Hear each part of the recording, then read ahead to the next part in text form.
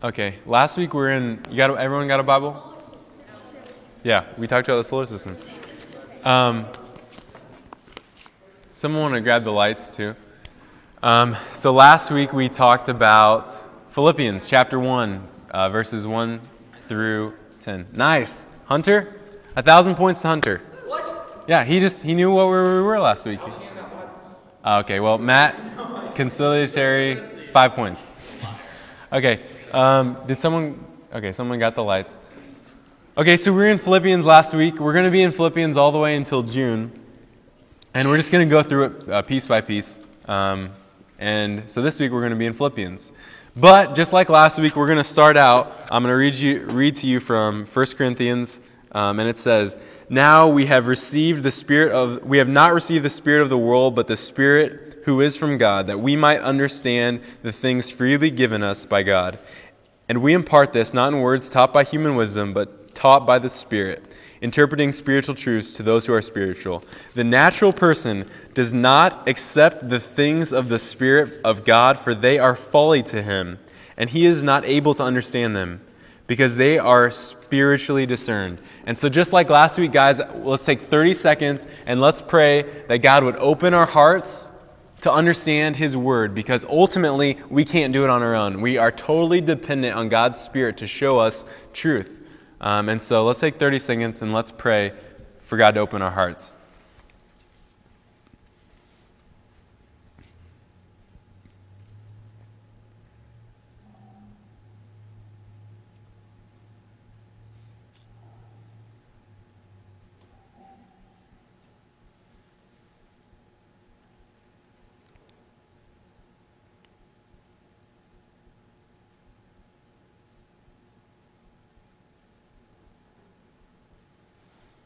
Thank you, God, for your word. We're just coming before you right now and humbling ourselves and just saying to you, God, that we cannot understand your word without you.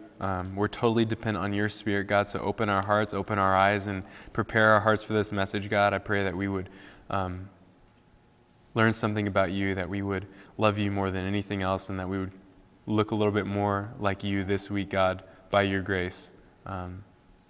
We love you. Thank you for the word. Thank you for the students that came. And in through your name, God. Amen. So someone did get the lights. They're just taking a while. Okay, no problem. Okay, so we're in Philippians. There they go. Philippians chapter 1. We're going to start in verse 12.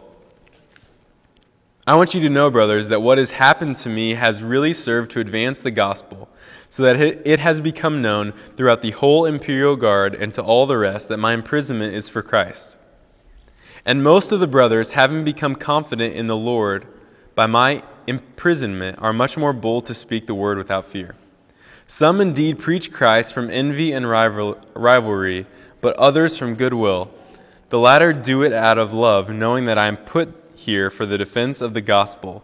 The former proclaim Christ out of rivalry, but not sincerely, but thinking to afflict me in my imprisonment. What then? Only that in every way, whether in pretense or in truth, Christ is proclaimed. And in that I rejoice. Yes, I will rejoice, for I know that through your prayers and the help of the Spirit of Jesus Christ, this will turn out for my deliverance. As it is my eager expectation and hope that I will not be at all ashamed, but that with full courage, now as always, Christ will be honored in my body, whether by life or by death. For me to live is Christ, and to die is gain." So did everyone find it? Sorry, I should have said the page number before we got there. What page was it? 636. 636. Did everyone get it? Philippians chapter 1, we were in verse 12 through 21. Got it? Okay, so what's going on here? Paul is in prison, and we've got to do something with this because we don't have a place to file this in our brains. It's kind of crazy. Paul is saying that he's happy he's in prison. Look back where we were last week at verse 7, chapter 1, verse 7. "It is right for me to feel this way about you all, because I hold you in my heart, for you are partakers with me of grace, both in my imprisonment and in the defense and confirmation of the gospel." So grace is getting something you don't deserve, getting something more than you deserve. So if you if you don't deserve a paycheck and someone gives you $100, that's grace because you're getting more than you deserve. And Paul just described his imprisonment as grace. He's saying my imprisonment is more than I deserve. How often do you hear that? Most people say, I'm innocent, I don't deserve it. But he's saying imprisonment is more than I deserve. He's also rejoicing, right? Verse 18, he says, I rejoice, and he says it twice. Yes, again, I will rejoice. He's happy despite his imprisonment. And it was unjust. He was sharing the gospel, and he went to prison for it. But it's not like our prison. So it's worse. We have to take ourselves back 2,000 years, and it's not a bed and a toilet and 3 meals a day. You're sitting on a stone floor, definitely not a bed. There's definitely not a toilet. However they went to the bathroom back then, probably just a pod or something. Totally humiliating. It's not comfortable at all. It's really, really uncomfortable, yet he's still saying, I rejoice. And it's even crazier than that because he's in jail and he's writing a letter back to the Philippians saying, hey guys, I just want to encourage you. I don't want you to be sad about my imprisonment because it has served to advance the gospel. How many people do you know that go to prison and write a letter back to their friends, hey guys, it's okay, it's going to be all right. Usually it's the other way around. The people that aren't being persecuted are the ones encouraging, it's going to be okay, you're going to get through it. If we were imprisoned, sent to jail for unjustly, at least me, I wouldn't be thinking about my friends. I wouldn't be thinking about how can I encourage them through this. I would be thinking, how can I get out of this? This is so unjust. But Paul is different than that. And it gets worse than that, right? Not only is he in prison, he doesn't deserve it. Not only is it really uncomfortable, he's in jail, he's sitting on a stone floor, no bed, probably really cold. They didn't have heating back then, and I'm sure they didn't give him a fire. It gets worse than that. Look at verse... we're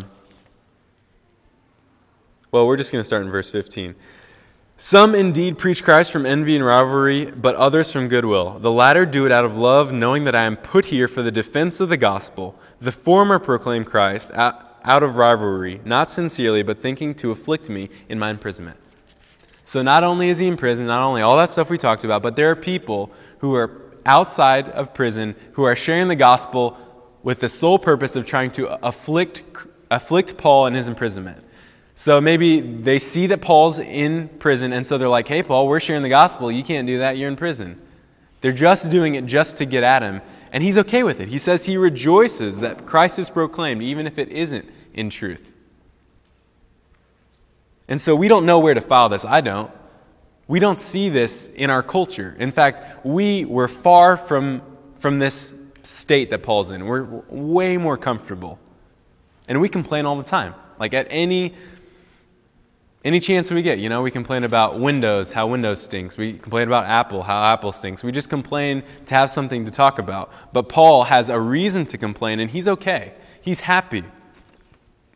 And so we have to understand, we have to try and understand what's going on in this guy's life. Why is he so content? And you know the answer, right? It's God. The answer is God. But there's two main things that Paul understands that lead him to this place of contentment, even in the most difficult situation. And the first is God's sovereignty. Do you guys know what sovereignty means? God is totally in control. He is completely in control. And I don't have to spend too long on this point, not luckily, because of what we talked about last week.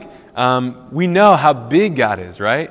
Remember how he created all the planets? He knows all the names of all the stars, how many there were. He's holding everything together by the word of his mouth. God's not surprised by this. God's not surprised. He's not looking down like, oh, whoa, Paul's in prison? What's the deal? How did that happen? He knew all along what was going to happen. God is not an ambulance driver coming up and trying to fix the situation afterwards. God could have absolutely stopped. He could have absolutely stopped Paul from going to prison in a million different ways. Remember last week, lightning? He controls lightning. He could have sent 2 lightning bolts down to any guard that came near Paul. He could have just simply stopped speaking those people into existence and they just would have been gone. God absolutely allowed Paul to go to prison. And we can see this if you look in verse 16, what Paul says. The latter do it out of love, knowing that I am put here for the defense of the gospel. He is put there. Someone put Paul there for the defense of the gospel. It definitely wasn't the guards. The guards weren't saying, okay, well, let's just put Paul in jail so he can share the gospel with us. That sounds like a good plan. They didn't say that. And it wasn't Paul. Paul didn't think, well, I would really like to go to jail. I think I'll just put myself in jail. That sounds like a good plan. It wasn't him. It was God. God's the one that's in control. God knew that Paul would be speaking the gospel and that people would be offended by it and that he would go to jail. And so what we need to understand is, one, God's in control, but two, God is out for our good. Okay? If God's in control and he's a wicked, mean, spiteful God, then that's not good news for us. But Romans chapter 8 says that for those who love God, he works all things together for their good. So if you love God, if God is your number one, if he's your satisfaction, then all things work together for your good. Everything. Suffering, imprisonment, every little thing works together for your good. And now that's hard to understand for us, right? Like, it's really, really difficult to understand. Let's say something really bad happens to you. Let's say you go to prison unjustly. Maybe your parent dies. Maybe your brother dies. Maybe you get cancer. In the moment, it's almost impossible to see how that's for our good. But just like we talked about last week, God is so much bigger than we are. He knows how every molecule interacts, and to explain to us how every tiny event affects every other event would be like me trying to explain the internet to an ant. I could do it. I could tell the ant, hey, the internet, well, here's how it works. You know, there's these things called computers. There's binary, and it's basically, you know, we usually use base 10 to count, but binary just uses ones and zeros, and then it sends little messages through the wires. I could explain it to him, but he would not understand it, right? And that's how we are to God. God could explain to us how every little event interacts and how you getting cancer or your mom dying doesn't seem good now, but in the end it's for your good. He could explain that to us, but I think most of the time we wouldn't understand it, and most of the time he doesn't do that. So what we have to do is trust, one, that God's in control, and two, that he's out for our good. Now most people would say, okay, well, I just don't think I can get behind that. Most people's problem is, I don't see how this could be for my good. And God wouldn't just put me through this if I don't understand how it's for my good. And I just can't accept it. If I don't understand it, I can't accept it. Well, I think that's not true. What I think is that we accept things like that. We accept things that we don't understand all the time. You go to the doctor. The doctor tells you, you're going to need to have surgery. It's for your good. You will happily let the doctor cut you open and do some stuff inside of you because you believe he's out for your good. You don't demand that the doctor explain every tiny detail of the surgical procedure to you. You don't say, I need to know exactly how this how this anesthetic works before I go under the knife. And you need to explain to me exactly how my kidney works, et cetera, et cetera, et cetera. We don't do that. We have more faith in the doctor than we do in God, right? We take on faith that the doctor's out for our good, that he knows what he's doing. And we're okay with it. We're okay with being ignorant of all the ins and outs. But with God, we don't do that. But we need to, because God is out for our good. He's smarter than any doctor. And just like the doctor that's doing surgery on you, we're not going to be able to understand it all. We just have to trust God's out for our good. And we know he's out for our good.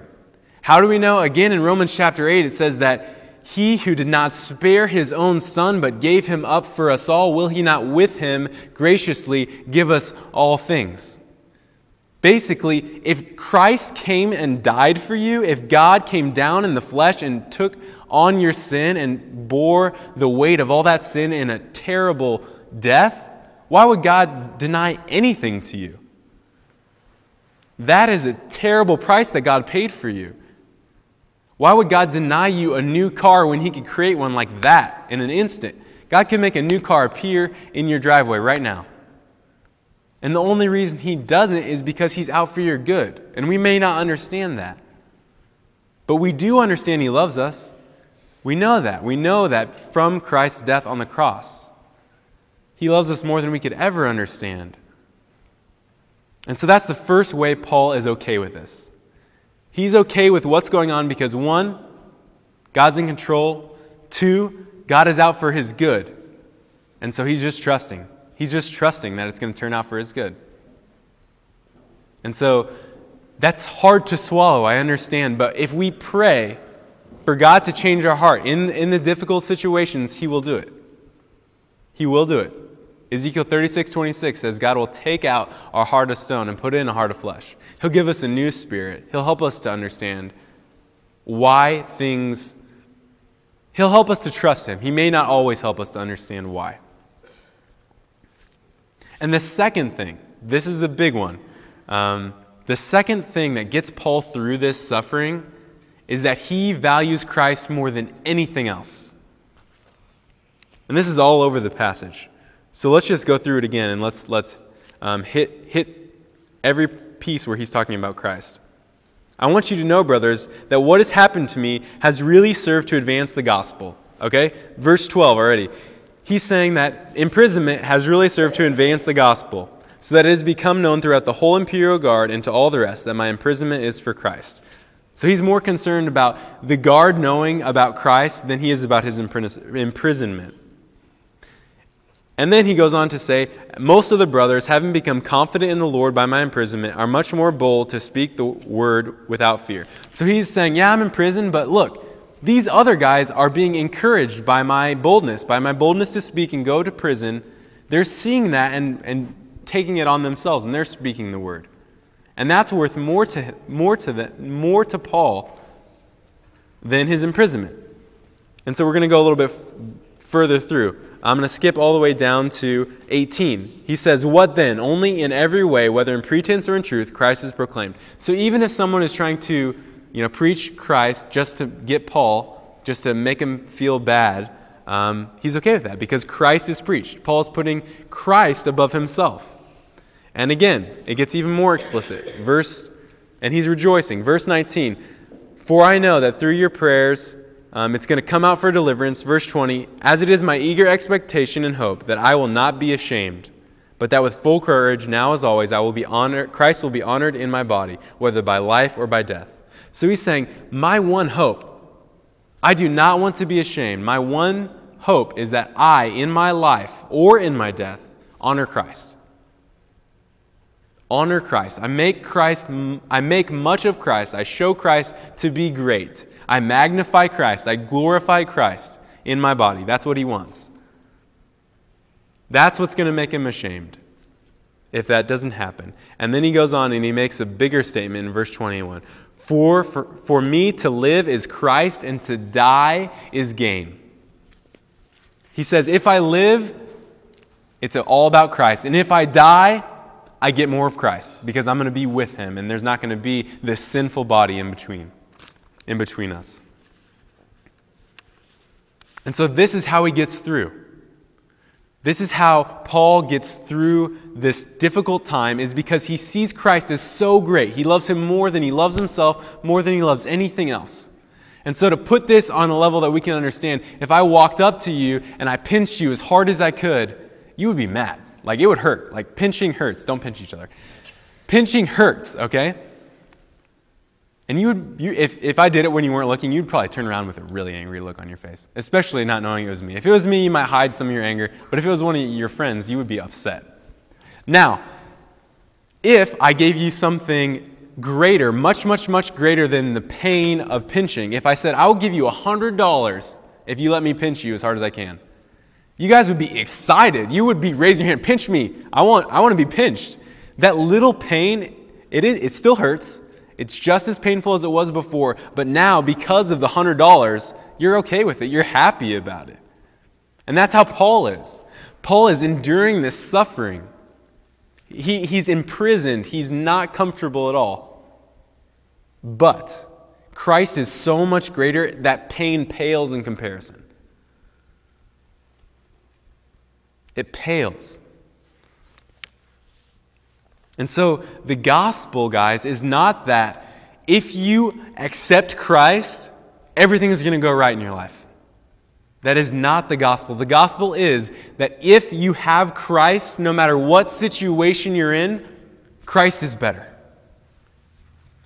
Because just like that pinch, it hurts in the moment, but when there's something so much bigger, you forget. It still hurts, right? But in seeing the reward, what's coming, the $100, it makes that pinch not really that big a deal. And so for Paul, God is the $100. God is the reward so great that the pain doesn't matter as much anymore. It's still just as painful, but only in comparison does it start to subside. And so his whole life, right, is Christ. We saw that. In his imprisonment, he's sharing with the guards. In his imprisonment, he's sending a letter back to a church that he started and just encouraging them, hey, I know I'm in prison, but I want to tell you about Christ. I want to talk to you about Christ and how this imprisonment is for Christ. He's not ashamed to be in prison. He's okay with it. Back in the day, 2,000 years ago, being in prison was a big deal. It's a big deal today, but it was a bigger deal then. The Philippian church had a lot of shame going on because they were identified with Paul, who was now in jail. And that's why he's encouraging them, is because there's a lot of shame that goes into going into jail, especially in this culture, 2,000 years ago. And he's not ashamed of being in jail. He's wanting to magnify Christ more than the shame. He cares about Christ and his magnification more than anyone thinks about him, more than his shame and more than the discomfort he has. And so, guys, this isn't just Paul. Whenever we read the Bible, we need to be careful. There's two ways we can read a description of what happened to someone. It's prescriptive or it's descriptive. Prescriptive means it's what you should do, and descriptive is just saying this is simply what happened.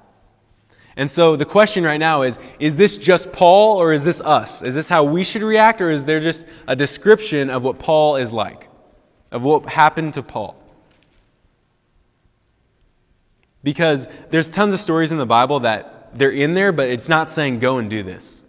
You know, Samson killed 1,000 men with the jawbone of a donkey. It's not necessarily saying you need to go out and do that. But this story, how we relate to suffering, this is prescriptive. Okay? This is something we should emulate. This is something we should strive towards. This is what Jesus says, okay? Whoever loves father or mother more than me is not worthy of me. Whoever loves son or daughter more than me is not worthy of me. And whoever does not take up his cross and follow me is not worthy of me. Whoever finds his life will lose it, and whoever loses his life for my sake will find it. He said, if you love your mom and dad more than you love me, if you love your girl more than you love me, you're not worthy of me. If you love anything more than you love Christ, you're not worthy of him. And that's Jesus' words. That's not my words. That's the Bible. And it gets worse than that. It's not just putting Christ above everything else. It's above everyone else. It's putting Christ above everything else, including yourself and your life. It says, whoever does not take up his cross. The cross was an instrument of torture and death. Whoever does not take up his electric chair, whoever does not take up his noose and follow me is not worthy of me. Whoever seeks to find his life is going to lose it, but whoever loses his life for my sake will find it. Jesus Christ. That was a quote. I'm just saying, Jesus said that. That's pretty hard-hitting, at least to me. He's saying that this mindset that Paul had, that's exactly the mindset you have to have if you want to be a Christian. That Christ is worth more than anything else.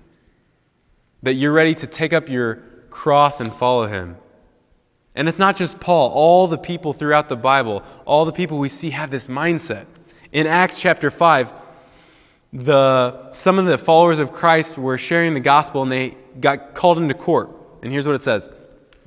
When they had called in the apostles, they beat them and charged them not to speak in the name of Jesus, and then they let them go.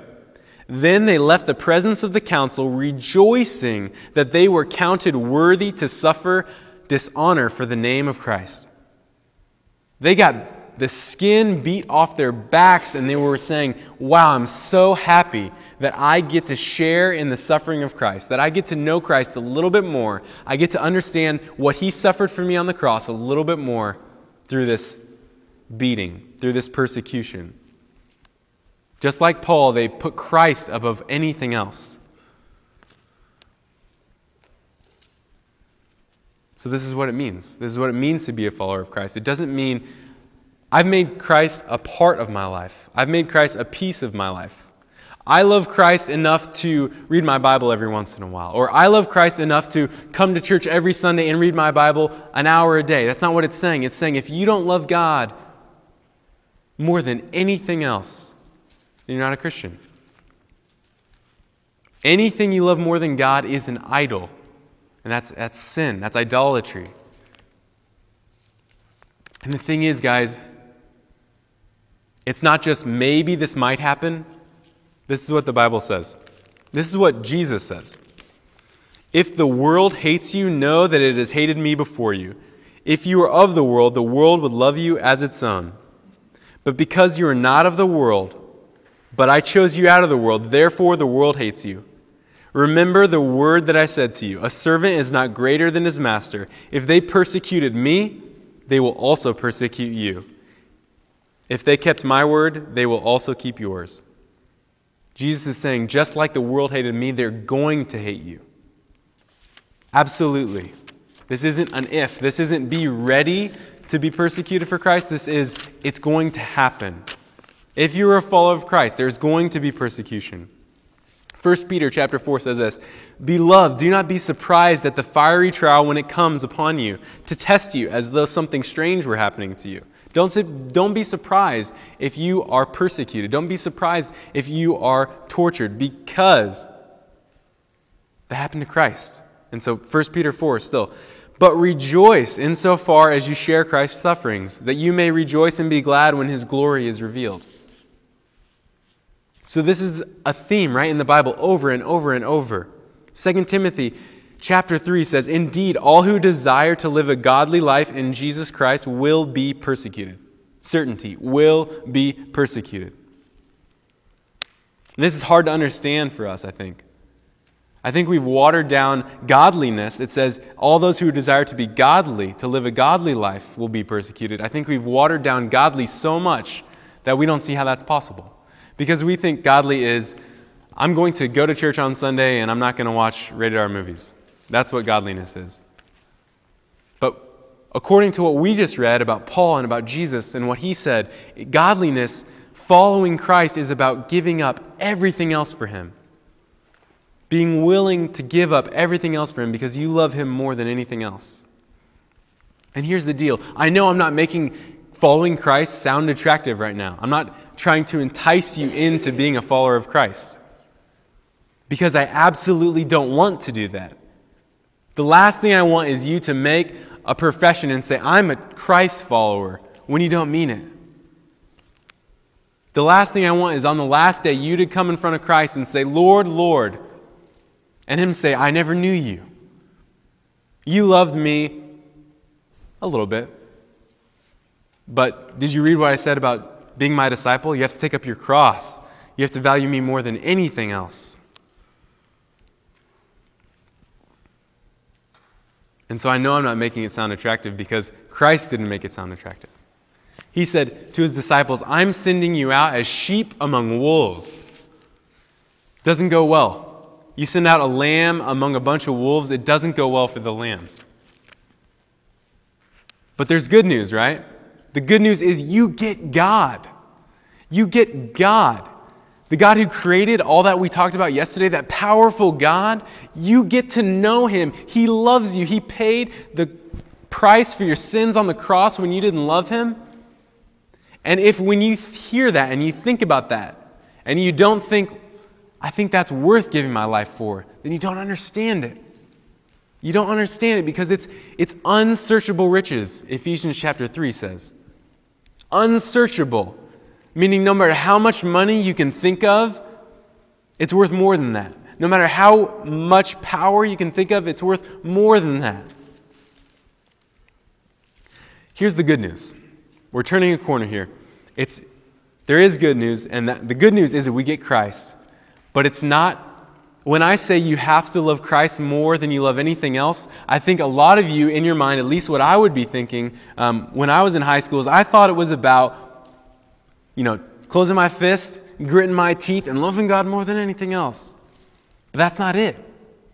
Like you can see from this passage that Paul isn't gritting his teeth saying, I'm going to endure this suffering because I have to. He's genuinely happy. He's rejoicing. Look at verse 20. It is my eager expectation and hope.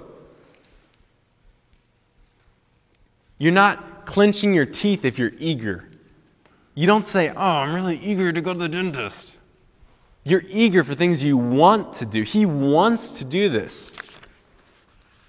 Paul delights in suffering for God. His duty is to love Christ more than anything else, and his delight is to love Christ more than anything else. Both. This is the same thing Jesus said too. Jesus said, the kingdom of heaven is like a treasure hidden in a field which a man found and covered up. Then in his joy, he went and sold all that he had and buys that field.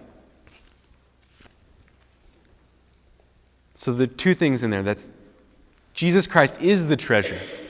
He's the treasure worth giving everything up for. But notice it said, in his joy. God's not calling you tonight to say, okay, God, in my brain I understand that you're more powerful and I know I don't want to do it at all. In fact, I think I'm going to hate it. But I'll go ahead and choose to follow you. That's not what he wants. He wants you to walk into joy, into happiness, into contentment in knowing him because he is that much greater. That pinch and that $100, it's the same thing. If you see how great Christ is, no amount of suffering, no amount of loss, if you have to give up your family, if you have to give up anything else, all your possessions, it's worth it if you see Christ as valuable. If you see Christ as not very valuable, if you see Christ as a penny, like I said, if I was going to pinch you and I offered you a penny, hey, can I pinch you? I'll give you a penny. You'd be like, no, penny's not worth it. And so if you see Christ as not very valuable, you're not going to be willing to suffer for him. But if you see him as supremely valuable, which is what the Bible says he is, which is what he is supremely valuable, then that's how we endure this suffering, any situation. And like I said, it's still going to be painful. But seeing Christ, being with Christ, is going to make it bearable. And you'll be able to find joy in it.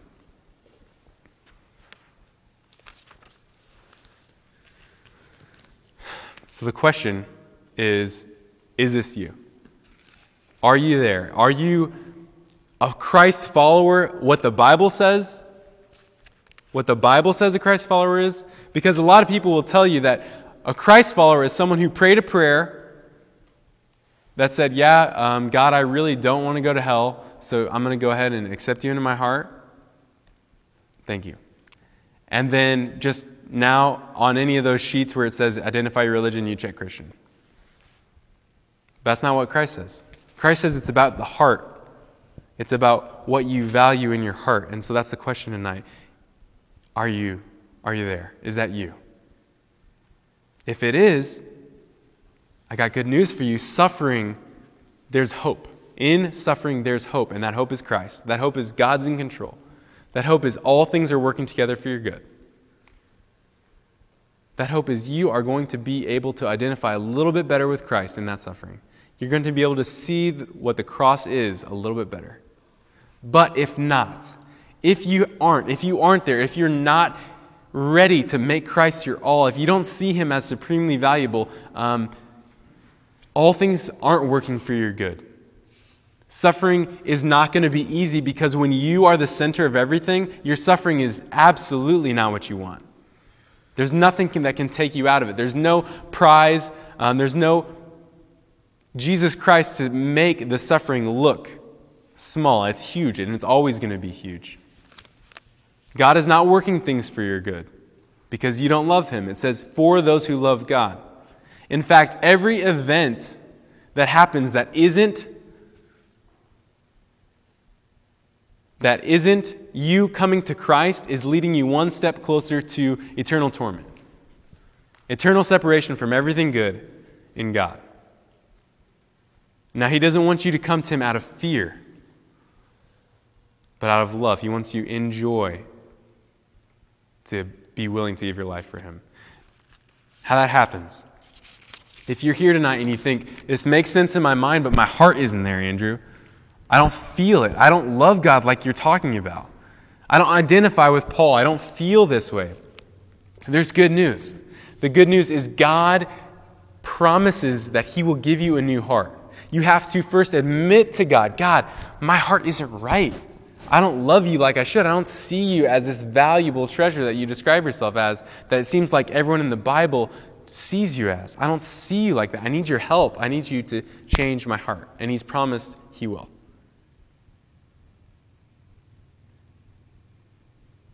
He'll do that. But we have to admit that we've been putting other things above him. We have to run to him and ask him to change our heart. And just beg. It's worth it. There is an unlimited, an unsearchable treasure, Jesus Christ, God in the flesh, on the line. So, good news. Best news in the world if you know Christ. If not, pray about it, guys. The reason I'm telling you this, I know it's heavy, and I know that you think, oh, this is a downer. So I just want to explain to you what's going on in my mind right now. The reason I'm willing to tell you guys this is because I believe this book is true. I absolutely believe that what Jesus said is true. What he describes his followers as, I believe that's real. And so I don't want you to be unaware. And so I know this is heavy, but it leads to joy. It leads to contentment. The last thing I would want is to just tickle your ears, tell you guys funny stories and kind of make you feel good if that's not true.